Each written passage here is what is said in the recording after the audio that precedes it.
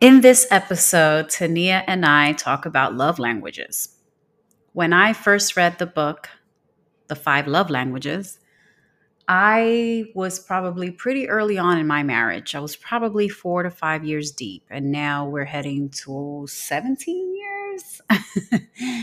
And a lot has changed, including myself, right? Like, I think we all go through our growth and changes. And I can't believe that I've changed this much. Listen in on this episode, and at the end, I'll tell you what my new results were from this quiz.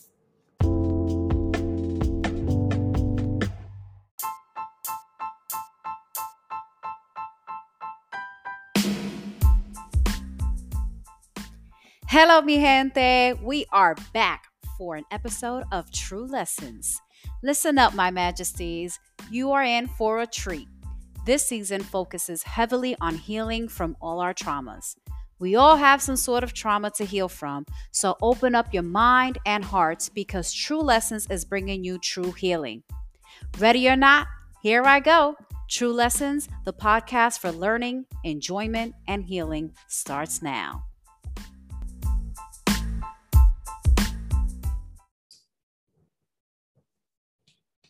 All right, so today's topic. Love languages. My favorite thing to talk about besides sex, to be honest. I haven't talked about love languages in a really long time. What is your love language? The last time I did this quiz was 5 years ago. Mm-hmm. And my primary love language is quality time. No, I'm lying. It's words of affirmation. And the second one is quality time. What about yours? So I took this quiz because my mom bought me the book. Oh. So before I read the book, I noticed, like, I flipped through the book before I read it. And I was just like, oh, there's a link. Let me go take this quiz. And so I took the quiz so that when I read the book, I could read more in depth and pay more attention to which love language I was. So I took it years ago. I probably should take it again to see if it's still the same. I guarantee it's probably still the same. Mm-hmm. But when I took it, quality time was number one, but all the other ones were not far behind. All of my scores were very, very close, which to me means quality time is number one, but you can show it in so many different ways. Right. You can do it in gifts, but it's like, how are you giving the gifts? How are you showing words of affirmation? Like, for me, it's all quality, not quantity. You can give me 1,001 gifts, but like, okay. And in what way did you do it? I've never thought of it that way. That makes so much sense. And that's so you. It is, right? But then, like, when I first did it, most people were like, oh, you're so spoiled. That makes perfect sense. Like, all of them are coming so close together. And I'm like, am I spoiled? Or like, do I just know who I am? That part. I hate that. Well, for those who are not aware, there are 5 love languages. The 5 of them are physical touch, acts of service, gift giving, quality time, and words of affirmation. So the other ones, I can tell you it ranked for me: words of affirmation, quality time, acts of service, gift giving. Last one was physical touch. That's so interesting. So going through everything I've gone through, I wonder if everything would rank differently now. I don't even remember like what order it would be in, but I'm just like gauging myself currently. And I'm just like, literally when you're reading it, I'm like, words of affirmation will be last for me. Because like your words mean nothing to me. I'm so like, it's about your action. And yeah, I'm like, when the words don't meet up with what you're doing, I don't want it. But I'm the same way. Like, as long as your actions are matching your words, they mean the world to me. If they are. But I think that's why they were ranked lowest to me. So it's just like, oh, you're so beautiful. You're so awesome. But then you do this to make me feel like crap. Right. Like, I'm paying attention to your actions. So that's why I feel like words of affirmation will rank the absolute lowest for me. But I think that goes for all of them, though. Like, if your quality time for some people is just being next to each other, and it's like, no, that's just being physically present. But are you actually mentally present too? Like, if we're together and, we're in the same house. Yeah, but you're in a whole other room doing something completely different. That's not quality time. We're not connecting. So I think it depends on what level, because each of them have a level, right? So physical touch is not just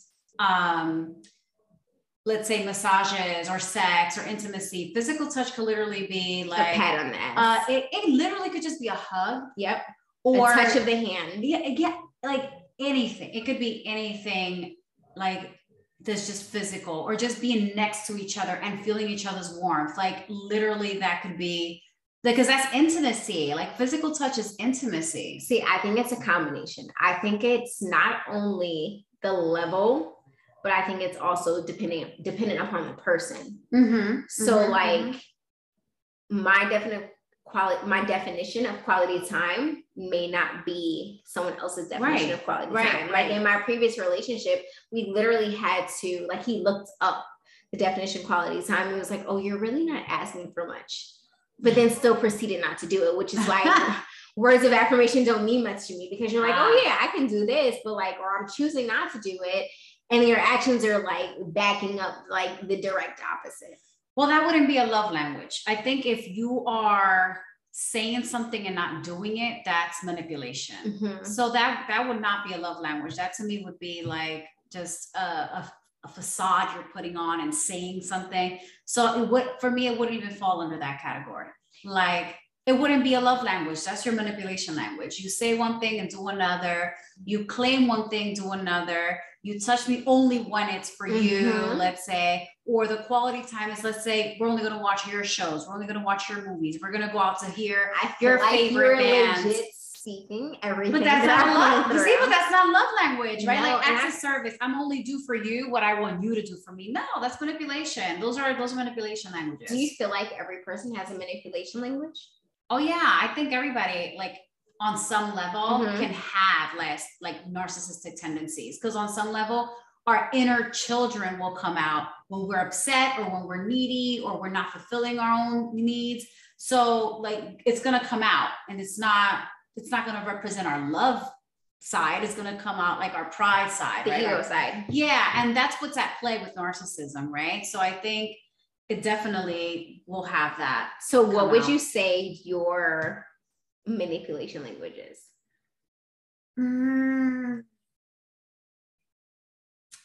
Probably acts of service. Why? Probably that,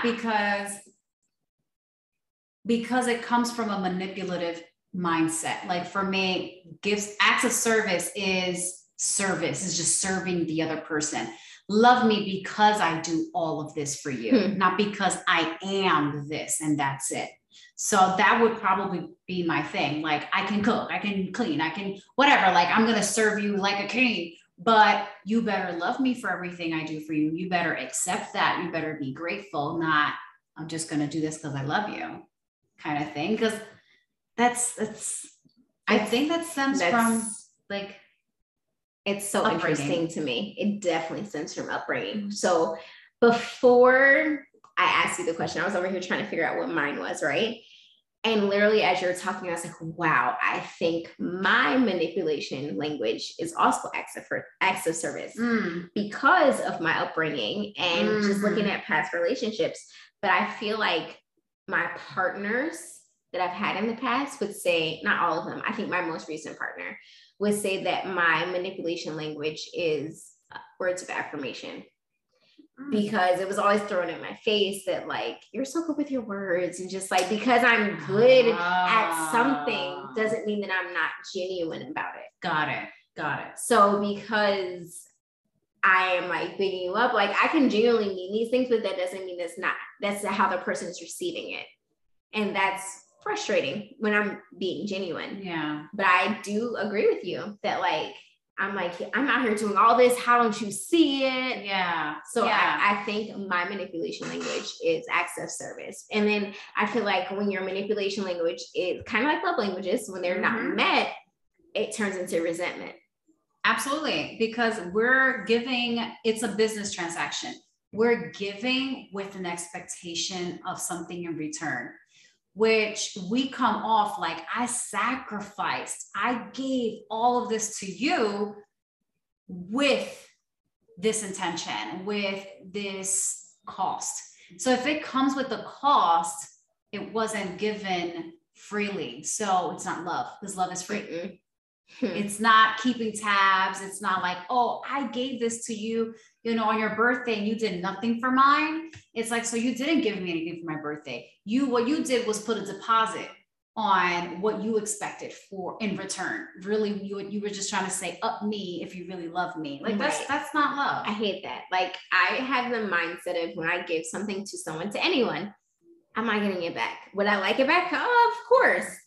But once I give something to someone, I let it go, whether it be a bill or whatever. It's gone. Yeah. Like, would I like a credit? Absolutely. But to me, the money's already gone. Once you just give it away, it's gone. Yeah. So what's the point of being like, oh my God, I wish I had this? We all do. But like, why harp on it? I also feel like in my case, right? So let's say I did something that I would have liked to be done to me.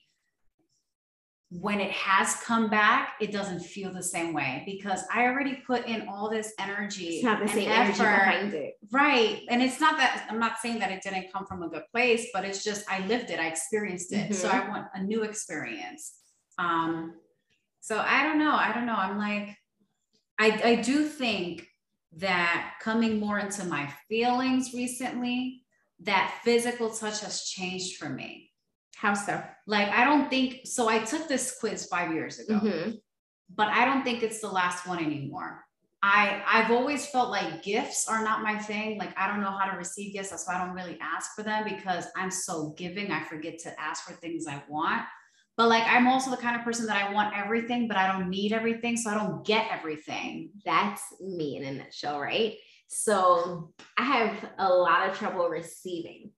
That doesn't mean I'm not going to take when you give it, right? But I noticed, right, I have trouble asking. But when I took my love languages quiz years ago, everything but quality time was like far beyond everything else. And then all of the other love languages were like 1 point apart from each other. Some of them were even equal. Well, I mean, like I have come into that element now, right? And I think the whole like gifts, I don't like receiving gifts. It has to be the right person. So for me, I notice that I can receive from people when I'm vibing with them. But if there's something off, and that's what I'm working on, trusting my gut.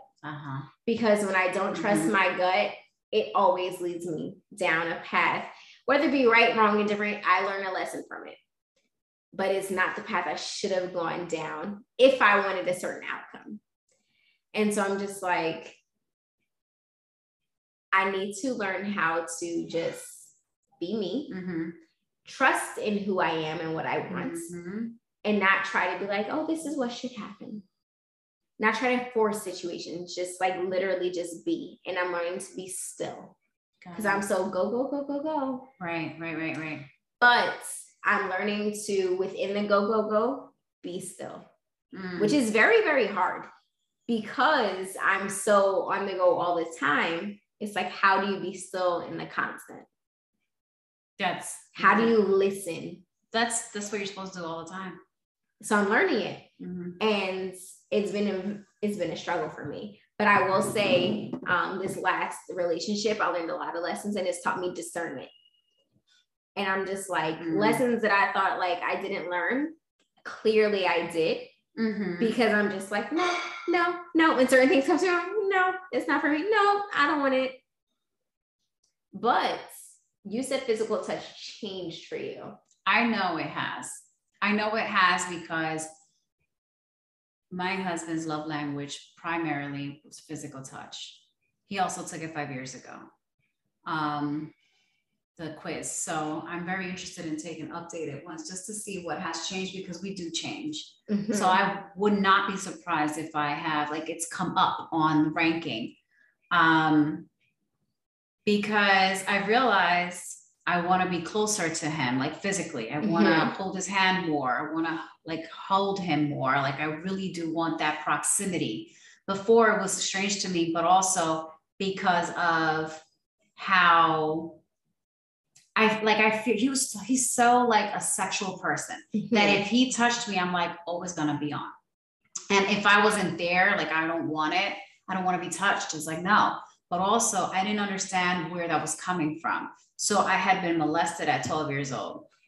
But I didn't remember I had been way before that. You blocked it out. Yeah, I completely blocked it out. Thank goodness, though, because how could you live thinking, you know, like trusted adults could do certain things, but to children. Yeah, especially in a church environment, exactly. Right? Like in a religious, you know. That's a whole nother tangent. Like we could go off on like that. So for me, like physical touch and sex was like taboo. Is an aversion. Even though, I met my husband at 15. Yeah, I had a kid at 17. You know, it's like you were detached. You were expressing it completely differently. Yeah, I always like had sex and felt intimate because I felt I had to do that, like as a partner, as an obligation. To that. Like even he asked me, like, what made you be active like so early on with me? And I was just like, I'm gonna tell you the truth. Like in my head, I'm like, okay, you're older than me, and also like this is what you're used to. I felt like I needed to, like be able to supplement. Otherwise, somebody else will step in the place and like take over. And I'm like, oh, I can't lose this guy. Like I want to make sure I keep him and not like trap him, but keep him. Yep. That was my thinking. Obviously, I'm fucking stupid. Like, who does that? You're not stupid. You just were unaware. Age, I sure was thinking like that. But you were unaware. I wouldn't call it stupid. Like you just were not exposed. You didn't have the information. You didn't have the tools. So it's not stupid. You're just unaware. I mean, stupid has a negative connotation, but that's how, that's still like how I. But that's like ignorant has a negative connotation. But that's like literally the definition of ignorant is lack of knowledge. Not knowing. Yeah. And that's, and I think about it and I'm like, when I answer that to him, he's like, why would you even think that? I'm like, ask me again why I would think that. Like, ask me. Like, I got the answers now. Like, but that was how I initiated, like, just being physical with him. But it was like, okay, let's just have the sex, like just have the sex. But in recent months that I've been working and uncovering the trauma that I had sexually that I didn't remember, it's opened up a different kind of intimate level now. Yeah. Like definitely like I'm more like on him and talking more about sex and I'm like more expressive and I'm like, no, I don't want that now. I want this instead or whatever. And so I'm, I guess more just physically like just open. Like I'm just open to everything, to be honest. But more the physical, I noticed more because it was like the last thing I wanted to do was like hold hands or like you whatever. Didn't like to be touched. And now I'm like, I miss you. Like, come here. What are you doing? And he'll just be like, what? Like, I'm working. I'm dirty. I'm like, I don't care. Come here. I want it now. It's so interesting because I have like, I feel like I've always been a sexual being. Like, this, I've told you before, like my grandfather, I grew up, he had like panties all over the walls. Love all the women he's had sex with, the pictures of them, like right before he had sex. Like I've always grown up with like sex being okay. All right. And so I've always been like nurtured to like, embrace your sexuality. It's perfectly fine. Be good with it. But also on the flip side, I feel like because that was my mom's dad, she was always like, I felt some kind of like the church you got, because my mom is the one that put me in church, right? And my dad comes from a church family as well. It was just like, don't be promiscuous type of thing. So it was just like the juxtaposition that I had to figure out in my brain. And so here I am, an adult, fully like sexualized. I'm comfortable with who I am. I've gone through all the pitfalls of like teenagerhood and like losing your virginity, relationships, etc. And then my last relationship completely tore me down. Like I have no self-confidence in the bedroom and like what I look like. So when I get to my next partner, it's like, I literally have to do so much like self-talk and like work to be like, girl, you got this. You're sexy. You're beautiful. Like, it's just a confidence thing. Yeah. And it's like where I was before I met him. And it's just like, you never notice it happens because it happens slowly over time. The little comments here and there. And it's just like, what? But that's the words of affirmation, right? Like it wasn't words of affirmation. They were words of hurt and pain. They were there to diminish you.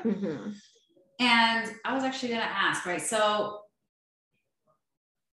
do you think that the love language you receive is the same one you feel comfortable with giving to others?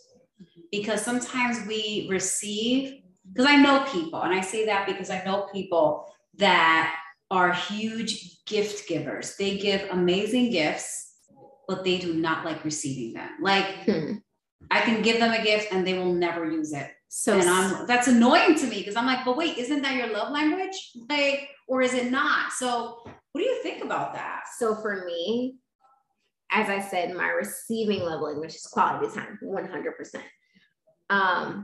But I feel like I'm unique in that I can read people and feel like what they need in the moment, that I can give what they need.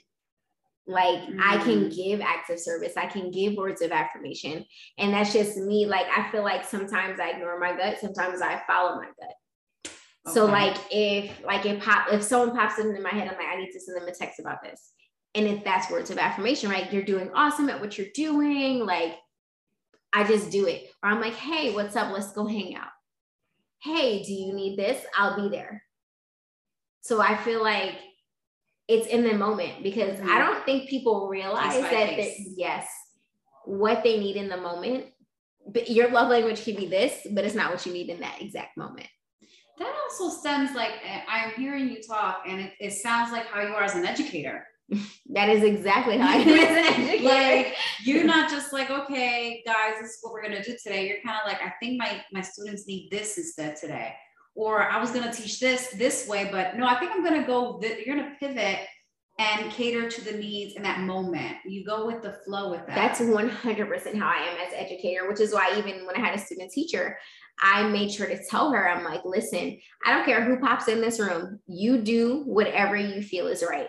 You do not put on a show for anyone coming to observe you, announced or unannounced, because you can't control the kids. You can only control yourself. Yeah.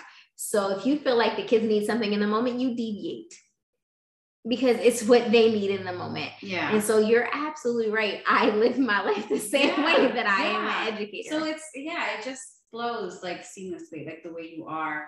And it's interesting you say like the kids, and we mentioned that like as educators, but there's love languages for children. Like there's a quiz that children can take, like teens, especially around 12, 13 is a good time to do it, because like as parents and as adults in young teens' lives, it's important to know how they receive love. Yes. Like some parents are so like about equality and not equity. That it drives me crazy, because I got you a shirt, so I got you one too. But if you didn't need a shirt, why am I giving you a shirt? Exactly. Why didn't you give me like a starfish? That's not showing love. Give me what I need. Give me what I desire. Yeah, you're just operating out of fear at that moment, because you're operating out of fear because you're fearful that child is gonna one day say, you didn't give me the shirt when I wanted you did this for him and not for me. Like, that's bullshit. Every person and every child needs a different kind of level of attention. The same way, it can change in the future, but if your child is a acts of service or physical touch, and just because they're a teenager and look weird, you're supposed to go hug them. Go hug your freaking kid. Like, just because it's not your love language doesn't mean it's not theirs. And sometimes we need to get uncomfortable to show people that we love them. It's not all about us. I'm such a firm believer, because, I love the babies. I have so many in my family that I show them all of the love languages, like from the moment they're born, because they grow into figuring out which one is theirs. But how do they know which one is theirs if they're not exposed to all of them? So it is like, I guess I do it on purpose, but it's like innately in me that I speak words of affirmation to them. I give them hugs. Like, I literally do every love language. And then eventually when they grow up, they'll figure out which one is for them. Yeah. Like, it's strange, right? Versus if you just do one, they're going to be like, what if it's not theirs? They won't know any different, but they won't feel love. And that's important to remember. Like, for those who do work with children or who work with even older people, and you're having like communication issues, that's the reason why I even read the book. William Chapman, I think is. I think that's his name. He's a pastor, I want to say. I don't know if it's William, but I know his last name is Chapman. I know it's Chapman, Dr. something Chapman. But I read the book really early on in my marriage, and I read it, and I was like, oh, this is a good book. I wish, like, my husband it's so would read interesting. it, Which book did you read? I didn't know there were different versions until one Christmas, my mom legit gifted all of us one. She gifted the single ones, the couple ones. Gary Chapman. Gary Chapman. I'm like, I knew it wasn't one. Gary Chapman. Yeah. But I'm curious to see, like, what does the single version say versus what the couples version says versus what the teen version says. Because I only ever read the singles version. Because at the time my mom gave it to me, I had just broken up with my college sweetheart. And so I'm reading it and I'm like, oh, I understand. Like, it brought me out of my depression funk, actually, because it helped me understand not only the romantic relationships I had been through, but just every relationship, familial, friendship. Like, I was like, oh, that's why this person reacted like this when I did this. Like, all right, like, let me just adjust. Yeah. Like, I get it. Why was I mad? I was mad because this is how I receive love, but they clearly don't receive it that way. I thought I was doing this, but it didn't come across that way. And I feel like when most people read the book, they're only looking at it from a romantic perspective. It actually helped me a lot with the very close friendships I had. It helped me understand my parents a little around that time when I read it the first time. Not so much my marriage, but I was hoping that my husband at the time would read, not at the time. Your husband, when you were reading. When I read it, that he at that time that I had read it would read it too. I knew what you meant, but yes, the clarification. About that. So fast forward, I think I read it like 8 years after I had read it the first time, and he read it too. We read it at the same time. So it was a different level of communication and interpretation. That's such a blessing too, that you both read it together, because my mom not only bought it for her children, she bought it for my father as well. Did he read it? No. See, that's different, right? Like, you guys had such a different experience. But at the time we read it, we were going through hell, and we were trying to find different ways to communicate. Because we've always known how much we love each other, but what our biggest issue has always been is communication. Yeah. So we were like, we got to work on communication. We were in therapy, and we just picked up different books, actually. And that was the first one we did. Because I was like, I remember reading about it. He heard about it. So we were both like doing all these Google researches, like how to, boost up the relationship and what are some books we could read. And we both read it. And he was just like, really like shocked that he had spent all these years without like knowing what a love language was and what it encompasses, because some people swear they're like just physical and that's it. But what about the physical? What can it just get to the root of it? Yeah, can it just be intimacy, not necessarily sex, but can it be sex and intimacy together? They can mingle together. Like, it was a lot that we both learned, but it helped us communicate. So sometimes we'll ask each other, where's your love tank? How's your love tank? And like, he's so brutally honest. He'll be like, I mean, everything's good, but, and I go, I want to hear the but. And I'm just like, okay, fine, just tell me. But I always ask, even if I'm okay, because sometimes we'll ask just to see where they are because you're not okay. But I want to make sure we're both okay. Sometimes you need that question, right? Like, some people break down if they ask you how you're doing and you're like, oh crap, nobody's asked me that in a while. But yeah, we read that then, and I feel sometimes it's good to brush up on it, on the details. They get fuzzy, but also retake the quizzes. But also I feel like there should be more than 5 love languages. I feel like there are. So not only did I read the 5 love languages, I also read the 4 agreements. Or 5 agreements. I forget what it is. There's so many different, no, but then there's another one, the 5th agreement or whatever. Like, there's so many different versions. So I read the 4 agreements, and then I remember coming across like other books, and I'm just like, there's more. Yeah. But actually in college, I took this course. It was called Couples Relationships. Ironically, at the same time, my college sweetheart was taking the class at the same time as me, and we were obviously dating. But he took it because I was taking it, and he felt like I don't gotta do work now. Like, I'm gonna just do whatever you're gonna do. But I actually got a lot out of the class in terms of, not for myself, but in taking the class, because there was only one book we had to, no, two books we had to read, but one was a textbook and one was a novel. The other one was called The Surrendered Wife. Wow. And the moment I started reading it, I was like, I gotta give this to my mom. To this day, she has the copy that I read in that class. Oh. And she just was like, the moment ago, she's like, this will never work. This will never. And I'm just like, but why? Just like, stop doing it. So like the reason why it clicked for me is because, you know, all the women in my family are like alpha females. Mm-hmm. They handle any and everything. Mm-hmm. Like they coddle the men, like everything is handled. Whereas in my life, I want a partner. And I feel like in some of the relationships in my family, they are partners to an extent. Whereas I want a true partner. And I feel like in other relationships in my family, the female legit just is in control. If something was to happen, the household will fall apart because she handles everything. So I wanted to give the book to my mom, like, read it. Like, what would happen if you just said, okay, I'm not doing it. You handle it.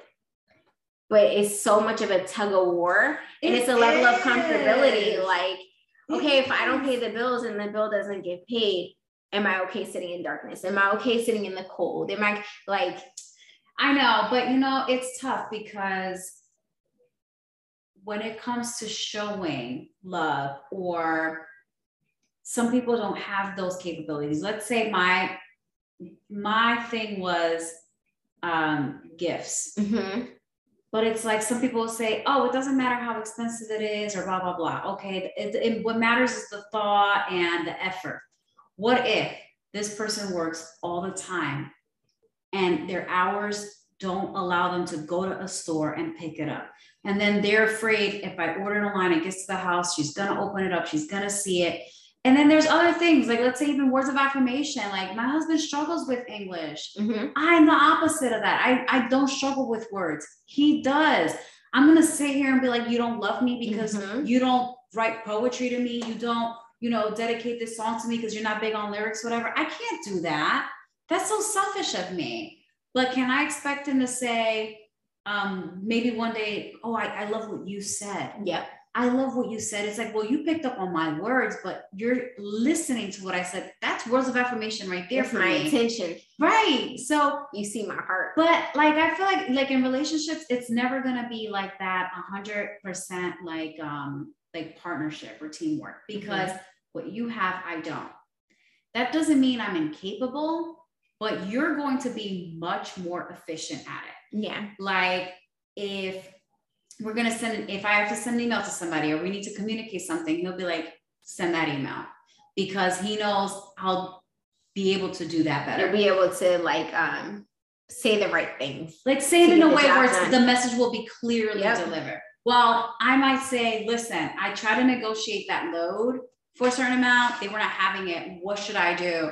And either consult. He'll tell you what to do, but then you will like articulate it in a certain way that's effective. Right. But like at the same time, there's things I can't. So like I know that I could, but it won't come across correctly. Mm-hmm. So like I'll say, you know what, I need you to call and negotiate that deal because you're gonna be able to counter it better than I can. I haven't had that exposure. Yep. Even if I get exposed to it, I'm not good at So I feel like we both have like, our capabilities and our differences. I mean, imagine his love for primary physical touch. And that was like the last one on my list. Like the fact that you guys are overcoming it is just like, that's love to me.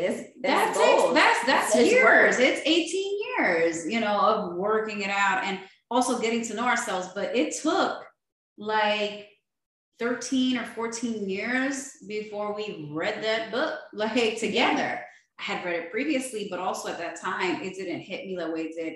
It actually impacted. Like I wonder if I reread it now. Yeah. Will my frame of reference would be my frame of mind? Like I just feel like everything would be so different. I mean, you're different since the last 5 years. So yeah, it would be. And there's some things that will remain true to you because that's how we are. 5 years. I feel like I almost read it 10 years ago. When I really think about like how long I've been out of college. Yeah. I feel like it's almost been 10 years since I've taken that quiz, read it. I almost want to do the Myers-Briggs again, like for my personality type. Like I did it not too long ago and I was a little shocked. Were you? Why? just because you do get in your head that you're one thing, you box yourself in, you lock yourself into like a category or something, and then you realize you are operating out of that and you're struggling with something. And then when you finally like let go of all that conditioning and boxing, you're like, I'm not that person anymore. Yeah. And so then you realize when you let go of that person, you make room for better stuff because we're hindering our growth. It's interesting though, because I feel like innately, I've always known who I am. So when I take these tests and stuff like that, I'm like, yeah, I know this, I know this. The answers come back, I'm like, yeah, I know this. But it's not how I feel when I'm talking to someone, right? So like my output is always going to be the same because I know who I am. But I allow other people to make me feel opposite or feel differently. I've always known who I am. That because you have the strong intuition, and when you like put it on standby is when you have the doubt. Like even when like I know I'm in a bad situation and like mental abuse, physical abuse, whatever, if I take the test, my answers are not going to change because I know at my core, I know who I am. My answers are not going to alter because I'm in this situation. Like I could see if like, I guess that's the difference between like someone who's weak-willed and strong-willed. I've been strong-willed my entire life. I know exactly who I am. So even in like the world, I may be moving this way. I always know this is not who I am. I know it's like a shell of me. I know this is like a zombie version of me. It's not me. Got it. So if I take a test, if I do this, if I do that, the output is always going to be the same because I know who I am, even though I may not necessarily be acting accordingly in the real world. And for me, it's the opposite. And that's why your results change. Yeah, because I change a lot. I change a lot. Not who I am.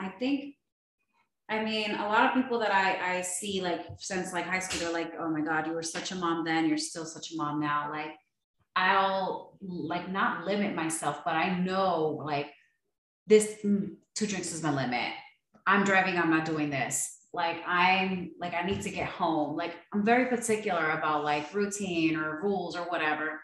I know how to have fun, but I'm never the person that passes that, like it crosses that line. So I've always been that, but when it comes to like the personality type or things like that, I change a lot. I change a lot because I learned so much. I go with so much, and I've had so many different phases happen so quickly to me while I was growing that I always expect a change. And that's probably why I change my hair so much. Why every time I do my nails, the colors are so different, just because I'm constantly, it's like a forever evolving like journey. Like it's always different. I don't think what changes for me is me. I think what changes for me is people's perception of me. Like I've been called a party girl. I've been called the smart girl, but no one ever sees them together. They always see them as mutually exclusive. So yeah, I'm always like, well, like down to have a good time. Let's turn up, let's take shots. But no one ever is like, oh, she's smart drinking water at the same time. But I also feel like it's because that's my business. I know how to drink. I will turn up and take all the shots with you. And because you don't see me drinking water, that's on you. But like I am off to the side drinking water. And I feel like it's just a lot of it is perception. Well, even self-perception, right? Like I'm always very curious about what I'll be in the future. Like I feel like I'm always going to be changing. There's some things that obviously stay to your core. Like I'm not big on the whole party scene. Well, me either, right? But I can turn up with just me and my friend chilling in my house. Like, yeah, I can legit, it could be me and one other person. I don't even know what to call it. Like I'm big on like, I've always wanted to keep it classy. And even before I had my kids and before I met my husband, I was never like trying to tell my business to anybody. I was always low key.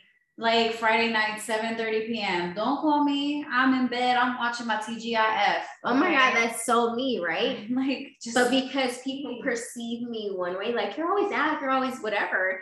I feel like they can text me or call me at all hours of the night. Meanwhile, most people that don't know me don't know that I'm legit in bed by 9:30. I get up at like 4:30, like every single day. So it's like they perceive me as being like a bitch if I'm not responding to them.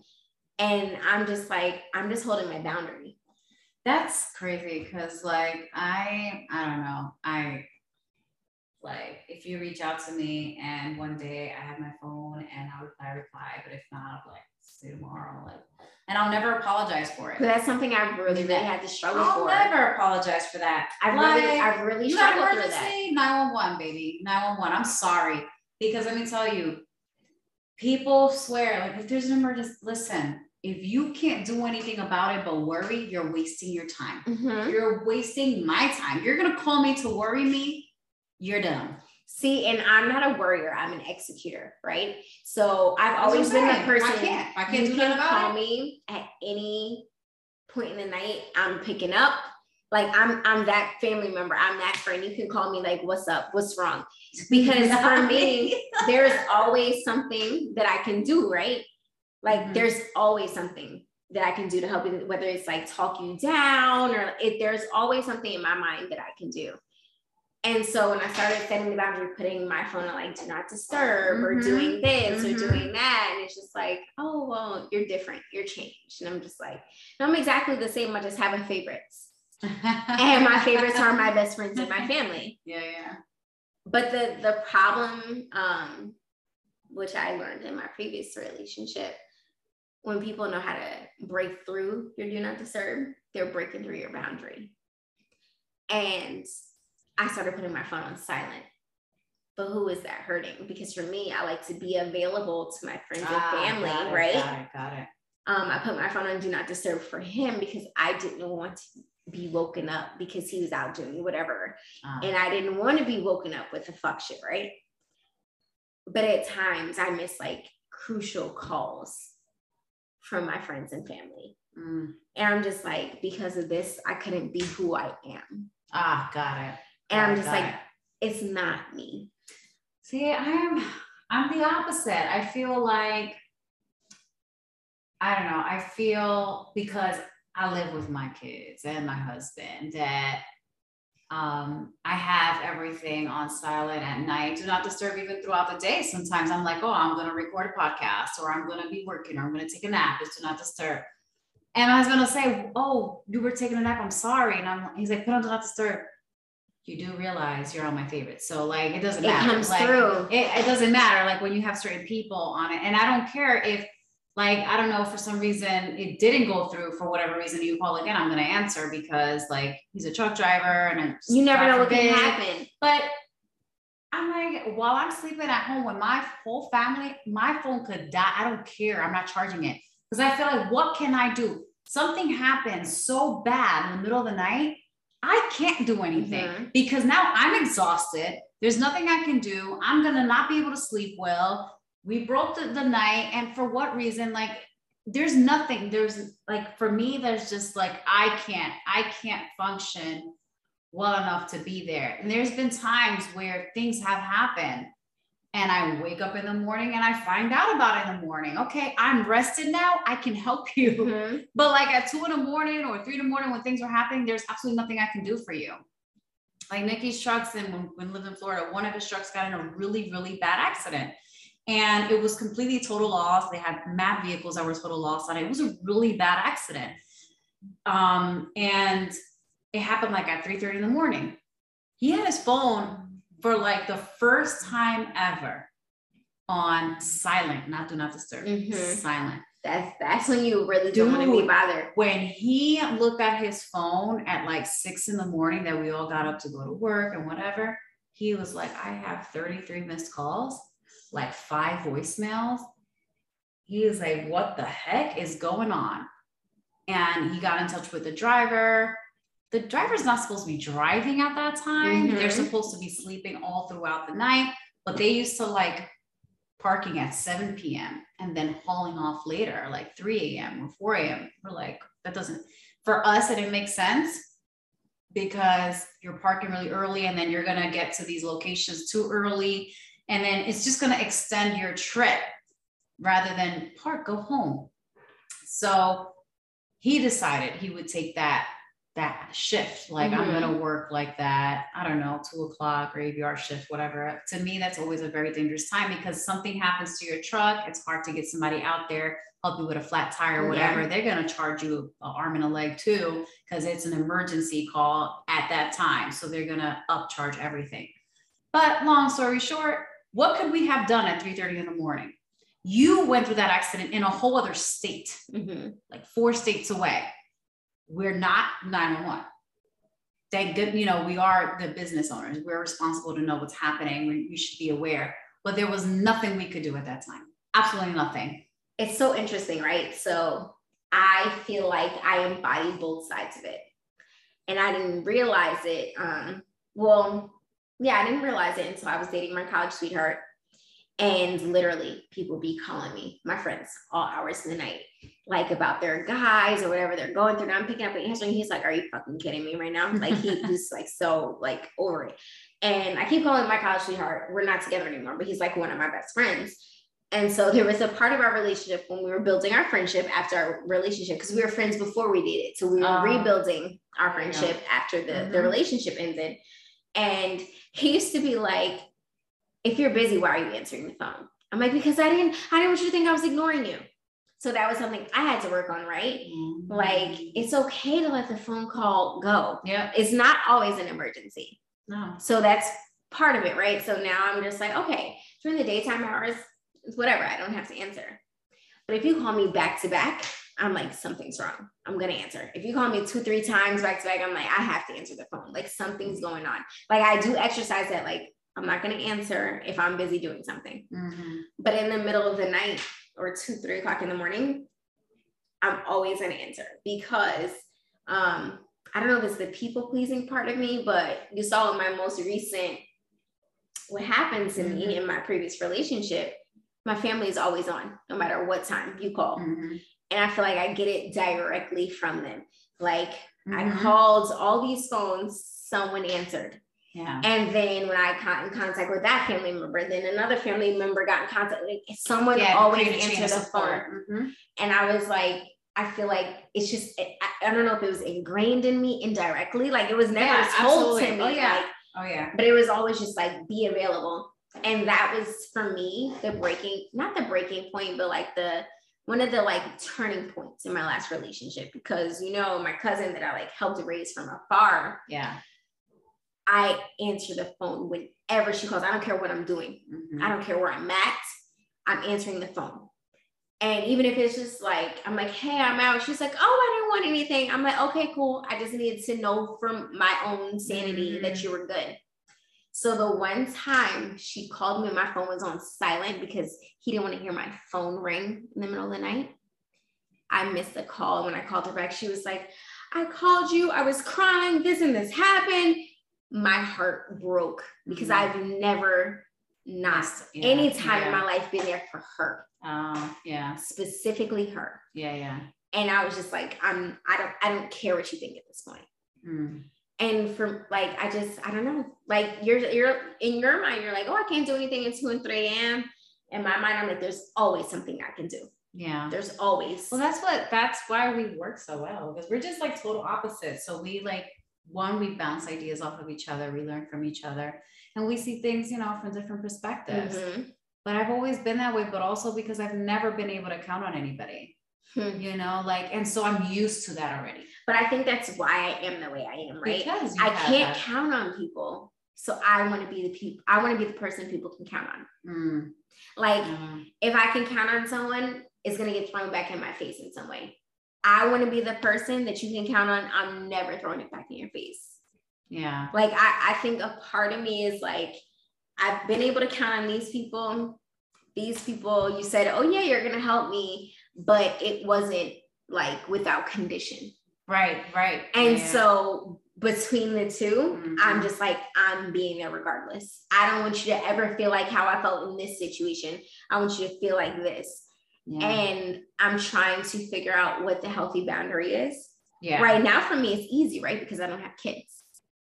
But what happens when I have a spouse and children, I feel like my spouse will understand, right? Because I feel like in my last relationship, it was just like, oh my God, our phone's ringing. Like, it was always an issue. And I'm just like, but if this is who I am and this is who I am to these people in my life, why does it bother you? Why?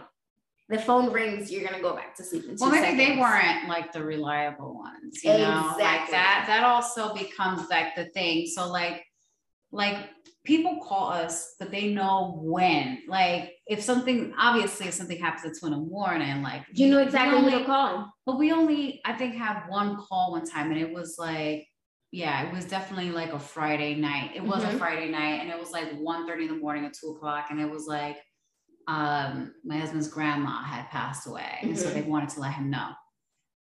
And I think his mom just wanted to hear his voice for comfort on her own. Yeah, but at the same time, it's like, see, and in an instance like that, if someone died at 2 a.m, my family's not gonna wake me up out of my sleep. One, they're gonna wait till later in the day when I'm up, and they're gonna make sure, hey, what are you doing? Before they even let me know something's wrong, right?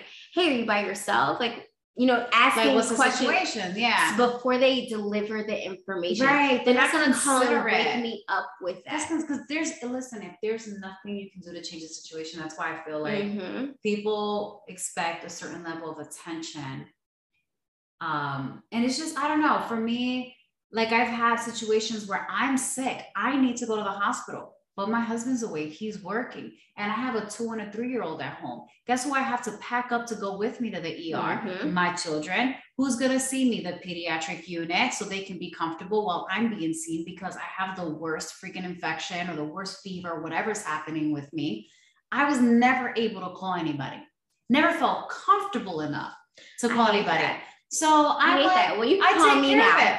You can call me now. That's what I'm saying. Like at this point, like I am like a solution-based person. That's why if I can't do anything to change the situation that makes you feel bad, I'm sorry that's happening. Well, know that I am that friend that like, cause I don't know if it's a good or bad thing. Like, I don't care how drunk I am, how high I am. Like if there's some kind of something going on, I immediately sober up. I don't know what it is. Like if it's something ingrained in me. It's definitely shock. Like say I'm drunk and then people start fighting. I'm like, you just blew my entire high. Like I literally sober up. I'm like, oh, great. Awesome. Now I'm like legit sober. Like there's no more going. I could be like stupid drunk. If people start fighting, because I don't know if it's an alert thing or like whatever. Oh, definitely. That vagus nerve said, oh, you're on alert. You know, like you got to make sure you're protected. And I feel like that plays into so many aspects of my life, right? So I am that friend. If you call me in the middle of the night and you need me to like come get you, like I will throw on clothes and come get you. Like I'm the emergency contact of so many of my family members. One, because of vicinity, but because they know I'm reliable. Yeah. Like they know I will come get their kid. And if someone says something to me, I have the educational background, like sit the fuck down. See, but you know what it is? I think a lot of people have taken my independence, the ability to do so many things on my own for granted, that they'll never ask me if I'm good, never ask me, do you need anything? Never expect me to be down and out. That if I'm down, they kind of panic. Like, no, everything's gonna be okay. Like, no, it's like, no, I know it's gonna be okay. But right now I feel like it's not okay. Like right now I just feel like crap, and I want to feel like crap, actually. And that's why you need those people in your life that will allow you to let me feel like crap. Let me feel it. And then build you up when you're like, all right, girl, you've been feeling like crap for like a week. What's up? What's the solution? How are we working through this? I mean, also, I have huge boundaries and people consider them like really big walls. And I'm like, no, they're not walls, they're boundaries. I just also like, there will also be people that don't respect your boundaries. Well, of course. And the thing is like, if I don't want to hear bad news. So I know that if somebody's calling me at 2 a.m, it's not good. It's not good. So I'll wait and get my rest, because 911 should be called. 911 should be called. And I have woken up in the middle of the night and felt like connected, like something's wrong. And nothing's wrong. Thank goodness it's never happened that way where it's like so wrong. But then in the morning, like I'll be talking to my husband, like, yeah, like I woke up around that time too. And it's like, you're worried, you're concerned about certain people. So maybe they weren't feeling well. Maybe they were thinking of you. But I don't know. I just feel like at that time, nothing good is out in the street. So for somebody to be calling me at that time, like I tried my best to never be out in the street at no freaking 1 or 2 o'clock in the morning. That's just not me.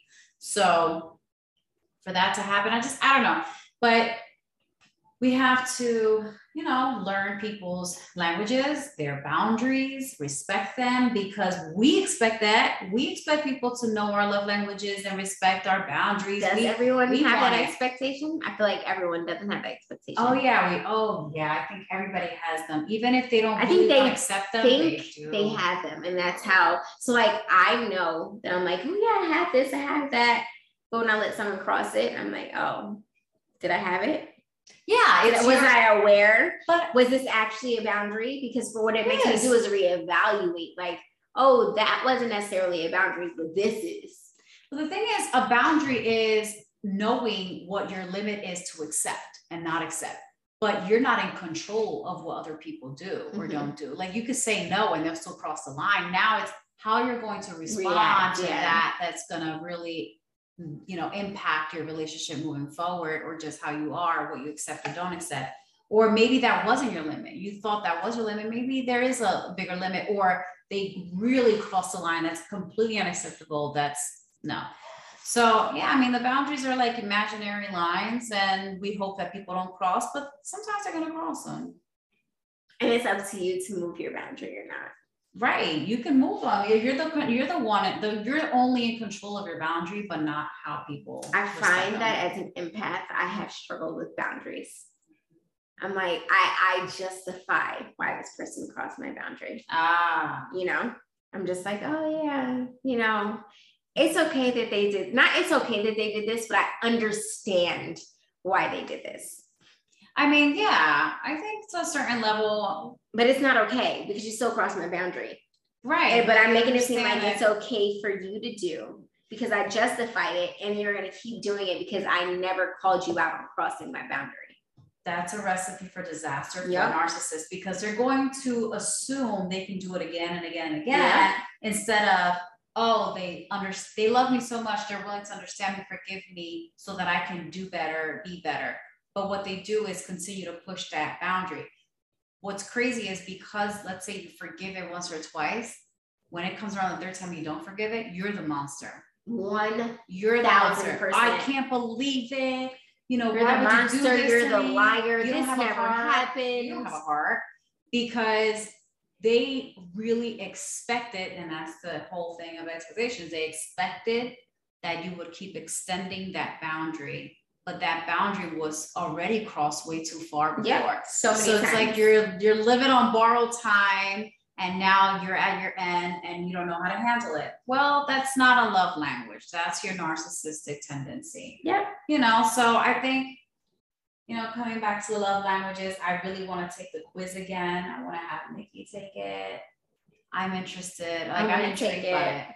I want to have a significant other that can take it. But it's important to know your own. But also, I wish there was a way to know, giving versus. That's what receiving. I say all the time. I feel like I've had that conversation with my mother so many times when we first took it.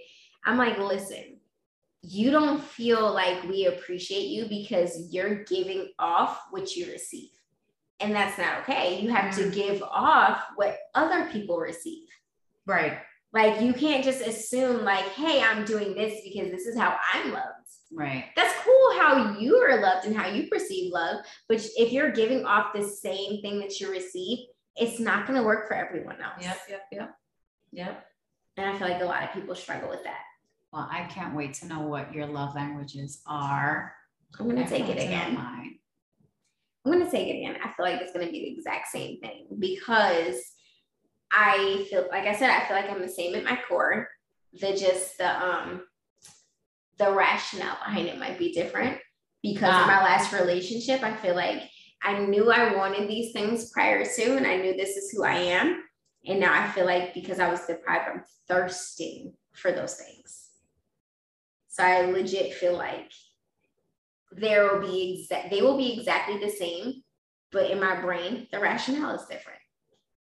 Well, I think physical touch is going to move up for me on my ranking. I 100% think physical touch is going to be like number 2 for you. Now, I wonder what's going to happen to words of affirmation, because I think quality time still is up there for me, for sure. I think words of affirmation will be 2 or 3. Maybe 3. I really think physical touch is going to be number 2. I don't know. They might be equal. Like, I feel like you can be, because like, depending on how you express physical touch. Exactly. It can be quality time. You know, I also wonder how many of these quizzes are there? Like the variations. Like, is it the exact same quiz I took before? Right. Exactly. Or if like I always click singles. If I take couples, is that a different quiz? If I do like teenagers, because the questions are different.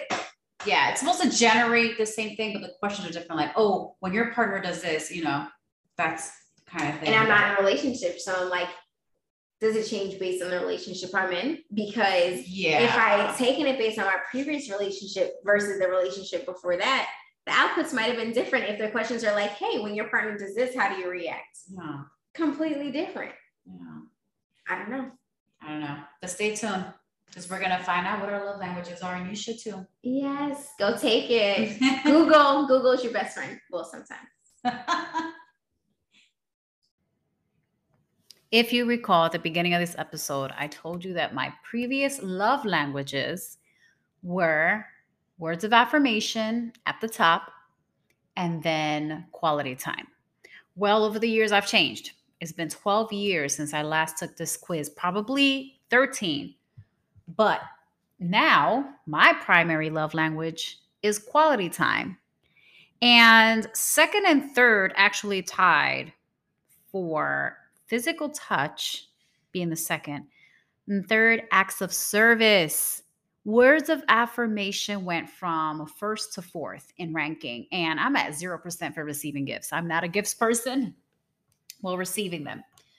But what I noticed the most about this, what has me reflecting a lot upon these results, is I believed what people said in the past.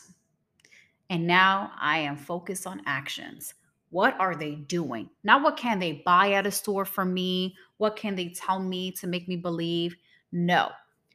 What work are you putting in to demonstrate that you care for me? That is what growth is about. Don't believe what people say. People make promises. They tell you I'm this or that. But guess what? There's no way to hide their actions. People's actions will tell you who they really are. So believe them the first time. This was a great time, a great episode with my girl Tynia. Next week, we have the season finale. Don't miss out.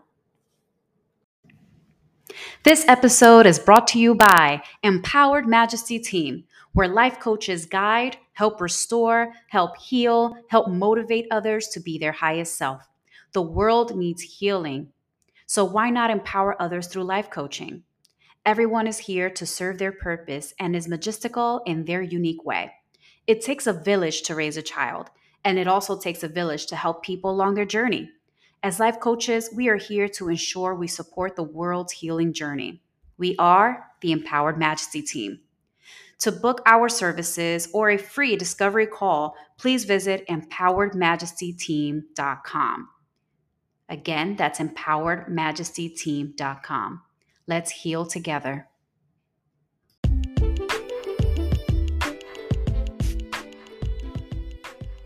Thank you for listening to another episode of True Lessons. Be sure to look into the show notes for any resources mentioned in this episode. Be sure to rate and review. And if you love the show and you don't want to miss out on future episodes, subscribe now. Until next time, mi gente. Namaste.